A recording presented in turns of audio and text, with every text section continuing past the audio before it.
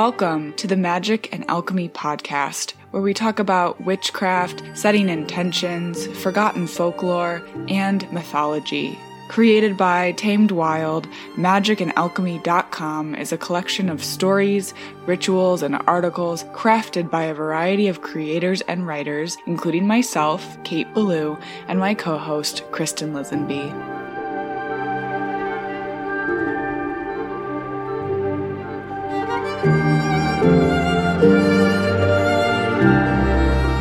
Hello everyone, welcome back to the Magic and Alchemy podcast.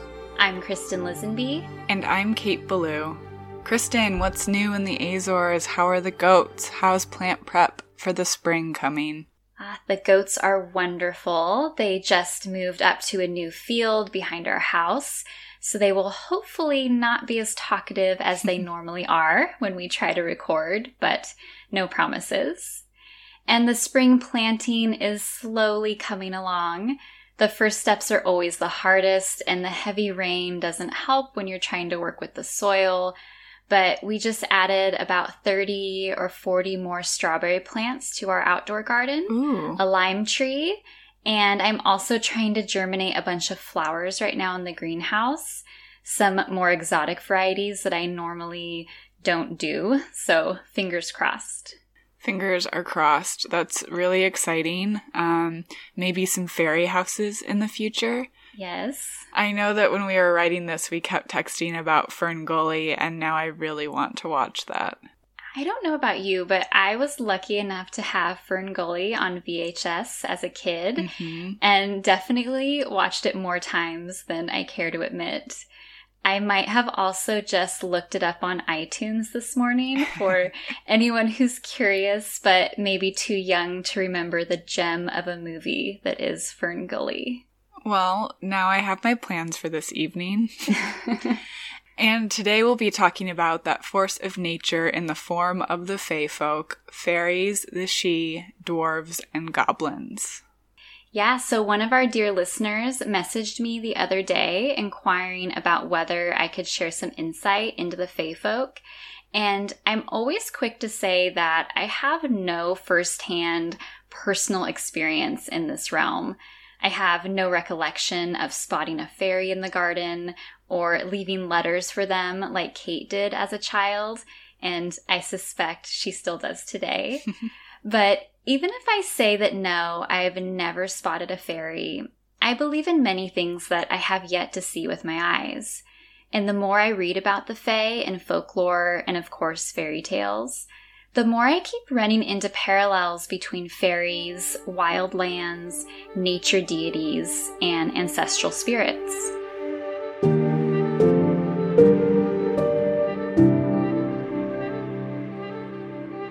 The Fae Folk, nature deities, and ancestral spirits may be entirely different entities, but the similarities are hard to ignore.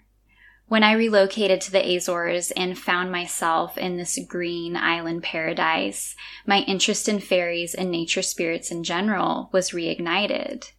There is a mischievous energy here. I know Kate and I briefly chatted in one of our earlier episodes about how I was sensing a sort of prankish, maybe even unwelcome energy in one of our gardens during last harvest season.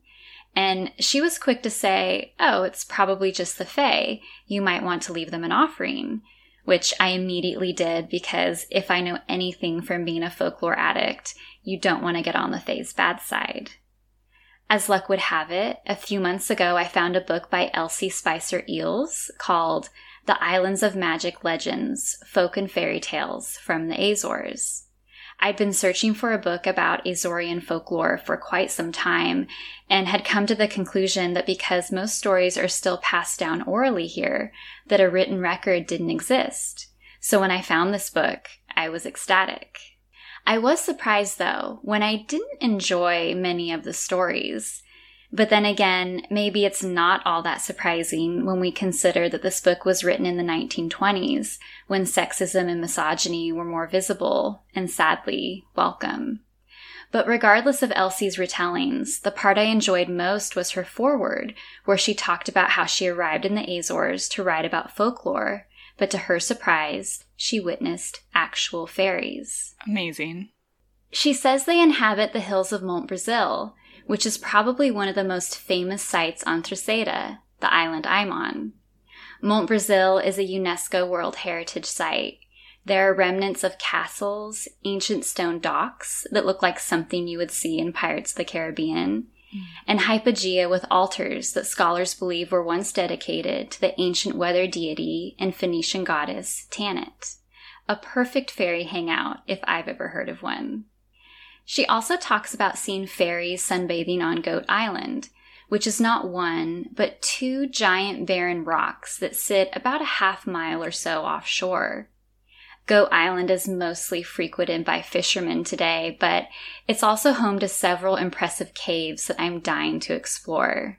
Once again, it sounds like the ideal fairy paradise. So it's easy to see why the Fae would love the Azores. Besides the Eden-like landscape, all 9 islands are often covered in a thick layer of fog. According to the 1934 article, The Origins and Development of the Belief in Fairies, author R. Sayce argues that fairies and misty weather go hand in hand. The article says that Dr. O.M. Pugh told Sir T. Crofton Croker, who I should mention were both considered experts in antiquities and had published manuscripts on fairy sightings, that when mist lay over the country, he used to walk on the turf in order to be able, in case of sudden danger, seize a blade of grass, because this provided a sure protection against fairies. The author goes on to say that a friend of theirs from Montgomeryshire told him that he remembers running home one misty day when he was a boy, rather than wait alone on the site of a supposed prehistoric village for a companion who had gone to look for some sheep. The boy's refusal to wait in the fog for his friend, for fear of meddlesome fairies, may not have been unfounded. Nature deities and spirits enjoy abandoned places, and under the cover of mist, fairies were less likely to be spotted. But it might also have had something to do with the idea that incoming fog is associated with the underworld, which, as it sounds, might be located nearby or be the same as the fairy realm. This theory could have something to do with the belief in changelings, where a fairy steals a human child and replaces it with a sickly or dying changeling. While the changeling lives a life of hardship and sometimes dies in the mortal realm, the human child is healthy and well in the fairy world. Kristen, you wrote a piece on magic and alchemy on changelings, right? I did. I think it was a few months ago. But yeah, I go into a little bit more theory and some of the stories of changelings, if anyone is curious. Amazing. I also came across some Iberian folklore that talked about the Mora, who is a crone-like, cave-dwelling nature deity, sometimes referred to as a fairy, who lives in the mountains. Whenever the fog rolled in, people would say that the Mora was cooking, which makes me think of a witch standing over the cauldron, perhaps insinuating that when there was fog, magic was afoot. The correlation between the fairy realm and the underworld might also have something to do with spiritualism, a religious belief that peaked around 1900 and of course still exists today. Spiritualism claims that the afterlife and the spirit world were one and the same. The same article that I mentioned previously expands on this idea by suggesting a similar concept. It reads, "The spirits of the dead have to live somewhere. They are often supposed to inhabit trees and so become confused with vegetation spirits.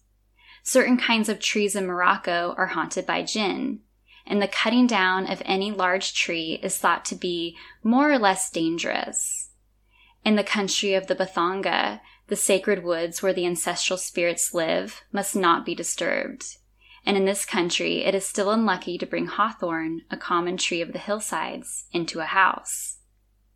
It goes on to connect fairies with nature and ancestral spirits even more. The article says, "Many people believe that plants, animals, and even inanimate objects possess souls in much the same way as men, and several writers have claimed that the fairies have grown out of these nature spirits. In considering the origin of fairy lore, we should certainly not overlook the fact that spirits of trees, wells, and rivers may be thought of as never having occupied a human body. Nevertheless, it is often difficult to distinguish clearly between these and ancestral spirits, because, like this passage suggested earlier, the spirits of the dead have to live somewhere.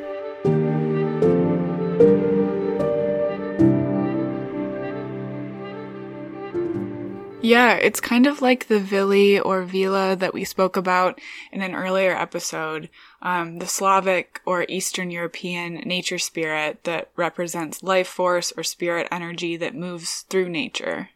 Yeah, I really love that description. It makes a lot of sense if you consider souls, ours included, to be a part of a larger universal consciousness. Yeah, the oracle deck that I work with describes this energy as a shapeshifter or like encouragement to play and dance, as well as the honoring of nature. What deck is this? I'm sure our listeners are just as curious as I am. It's The Goddess Oracle by Amy Sophia Marashinsky. My friend Victoria recently told me about it, and it's fabulous. Thank you. Yeah, and as you mentioned, Kristen, I have long been a lover of fairies. If you were to talk to my mom, you would find countless letters that my sister Grace and I wrote to two flower fairies named Lily and Buttercup in our garden. We used to build houses for them, and my friend Jules would join us after school. And I even brought a fairy to a sleepover once in a tiny jewelry box that I had decorated. My friends and I then noticed that the fairy had escaped from the jewelry box and spent the whole evening searching for a trail of glitter around her house.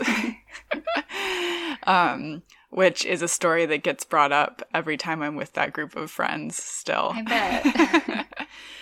The Fae Folk of my childhood were like Cicely Mary Barker illustrations, and my grandma Lucy kept a whole library of beautiful books in the attic up the street from my house, and my sister and I would pore over these stories, looking for ways to see beyond the veil, speak to the Fae Folk, and perhaps, maybe, one day visit the world of fairies ourselves through a ring of mushrooms or a fairy tree.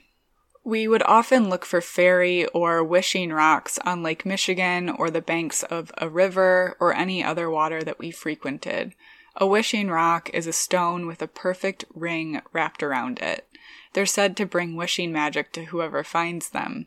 My sister and I believe these to be created by the Fae Folk, and this is a practice that I still do whenever I'm by water. I kind of thought that this was popular folklore, but my friends had no idea about it, which was kind of exciting to me. Cody and I have multiple wishing rocks around the apartment as well as in our car, which makes me smile whenever I see them. However, I will say that the fairies of my adulthood have not had the same sort of charm. They have become more gnarled, like wood or perhaps even dwarf-like. My poetry professor, who I mentioned in our Word Witch episode, Diane Seuss, first introduced me to the duende. The duende comes from the Spanish meaning master of the house, and he is a dwarf-like trickster character. I actually have a duende tattoo, and when I was in Portugal, my friend laughed at me and wanted to know why I had goblin tattooed on me. The poet Federico Garcia Lorca has a whole lecture on the theory and play of the duende, which is really amazing, and if you have the chance to read it, please do. We'll make sure to add it to the show notes. But Lorca writes, "The duende, then, is a power, not a work. It is a struggle, not a thought. I have heard an old maestro of the guitar say, the duende is not in the throat. The duende climbs up inside you, from the soles of the feet." Meaning this, it is not a question of ability, but of true living style, of blood, of the most ancient culture, of spontaneous creation. Lorca, in his lecture, quotes Manuel Torre, "Everything that has dark sounds has duende." And duende energy is really how I see the Fae Folk now. I love Lorca, his contribution to the magical realism genre, And just the literature world in general is priceless. Yes, I definitely agree. I love his poetry so much. When I was in Granada, I got to go see the house that he grew up in, and it is truly like a portal to another world. That's so special. Mm-hmm. And even too, like the duende in pop culture, like I know Nick Cave from, Nick Cave and the Bad Seeds has a whole interview about duende, which it's really cool to see this folklore as well as Lorca being channeled into modern music. I definitely need to check this out. Mm-hmm. Another sort of Fae Folk archetype, when I was living downtown Detroit, there's this really large event every March, and it's called the March of the Nain Rouge, or Red Dwarf or Devil. According to various narratives surrounding the figure, the French colonizer Cadillac was told by a fortune teller to appease the Nain Rouge, but upon encountering the creature, he smacked it with his cane and shouted, "Get out of my way, you red imp." As a consequence, a string of bad luck befell Cadillac. He was charged with abuse of power and reassigned to Louisiana, later returning to France, where he was briefly imprisoned and eventually lost his fortune. Legend in Detroit holds that the Nain Rouge's appearance would presage terrible events for the city. The creature is said to have appeared in 1763 before the Battle of Bloody Run, where supposedly the Nain Rouge danced among the corpses on the banks of the Detroit River. This legend has become an enduring part of the folklore of the Detroit area. 2 workers claim to have seen the creature just before the 1967 riots, and supposedly it was also seen before an ice storm in 1976. During this parade, the creature is traditionally chased out of Detroit, although the parade stays entirely within the Midtown Cass Corridor neighborhood, which is where I was living at the time. At the conclusion of the parade, an effigy of the Nain Rouge is destroyed, thus banishing the evil spirit from the city for another year. According to tradition, parade participants and spectators are encouraged to wear different costumes each year, so that when the Nain Rouge next returns, he will not recognize the persons who ousted him from the city limits and will not be able to then seek personal vengeance. I know when I went, I wore a purple wig and big sunglasses. At the parade, organizations call themselves the Friends of the Nain Rouge and We Are the Nain Rouge, and will lightheartedly protest against the banishment parade, arguing that the Nain Rouge is not to blame for the city's ill, and that considering the population loss in Detroit, no one should be banished from the city, particularly those who have been there the longest. When I went, we danced and drank in the street with fellow Detroiters, and it was a really amazing ritual to participate in and witness.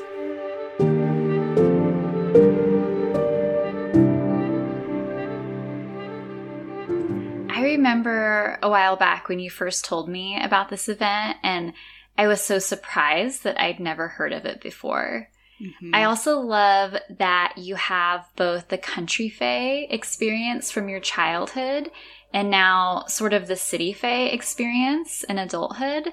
And I'm curious if you've ever experienced the fae in New York. I have yet to experience Fae Folk here in New York City. However, in the Catskills, I definitely have. I have 2 friends who are more like family, Nick and Alexandra, who cultivate and tend to the most beautiful land in the Catskills. Cody and I have stayed in their woods by a stream a few times, and the fairies there are so just beyond magical. Anytime I research fairies from different backgrounds, I always see a lot of Yeats who wrote extensively about fairies and ghosts and whether they were truly good or evil. In one passage, he says, "These 2 different ways of looking at things have influenced in each country the whole world of spirits and goblins. For their gay and graceful doings, you must go to Ireland. For their deeds of terror, go to Scotland." I'm curious your take on this, Kate. Do you view the Fae as inherently good or wicked? Or would you say that, like anyone with a soul, we're a mix of both? Yeah, that's a great question. I think they're both, right? Like, there's flower fairies and also the duende. There's shape-shifting, but also tricksters. We contain multitudes, so Fae Folk must too. Yeah. And also, like, a reminder to kind of honor those spirits, like the offerings that you were talking about earlier. But, Kristen, how do you work with the Fae? And as someone running a homestead, keeping those spirits happy must be a top concern. Yeah, they are always in the back of my mind. But to be honest, I really go back and forth when it comes to the Fae. I'm open to working with them, but also feel a bit clueless at times because I don't have that firsthand experience that is so valuable when it comes to working with any spirit, whether it be Fae, ancestor, or otherwise. But there definitely are spirits here on this property. And I think that's pretty much the same with any 120-year-old farmhouse, especially if it's been in your family for the majority of that time. So I really like the idea that I kept coming across in my research for this episode, that the Fae, ancestor spirits, and nature spirits might share some overlap, or at the very least, there is some sort of link between the realms. Beautiful. Thank you so much for joining us today on Magic and Alchemy, a podcast from Tamed Wild. Again, we're Kate Ballou and Kristen Lisenby. You can find us online at K8Ballou and at East and Alchemy. Send us all of your questions, comments, or just say hello via email at podcast@tamedwild.com. You can view all the amazing offerings from Tamed Wild on their Instagram at Tamed Wild or on the blog magicandalchemy.com. Join us for next week's episode where we talk about the role of the maiden in spring folklore and mythology. Just a reminder that magic and alchemy are always available to those who know where to look for it. So mote it be, or something better. Until next time.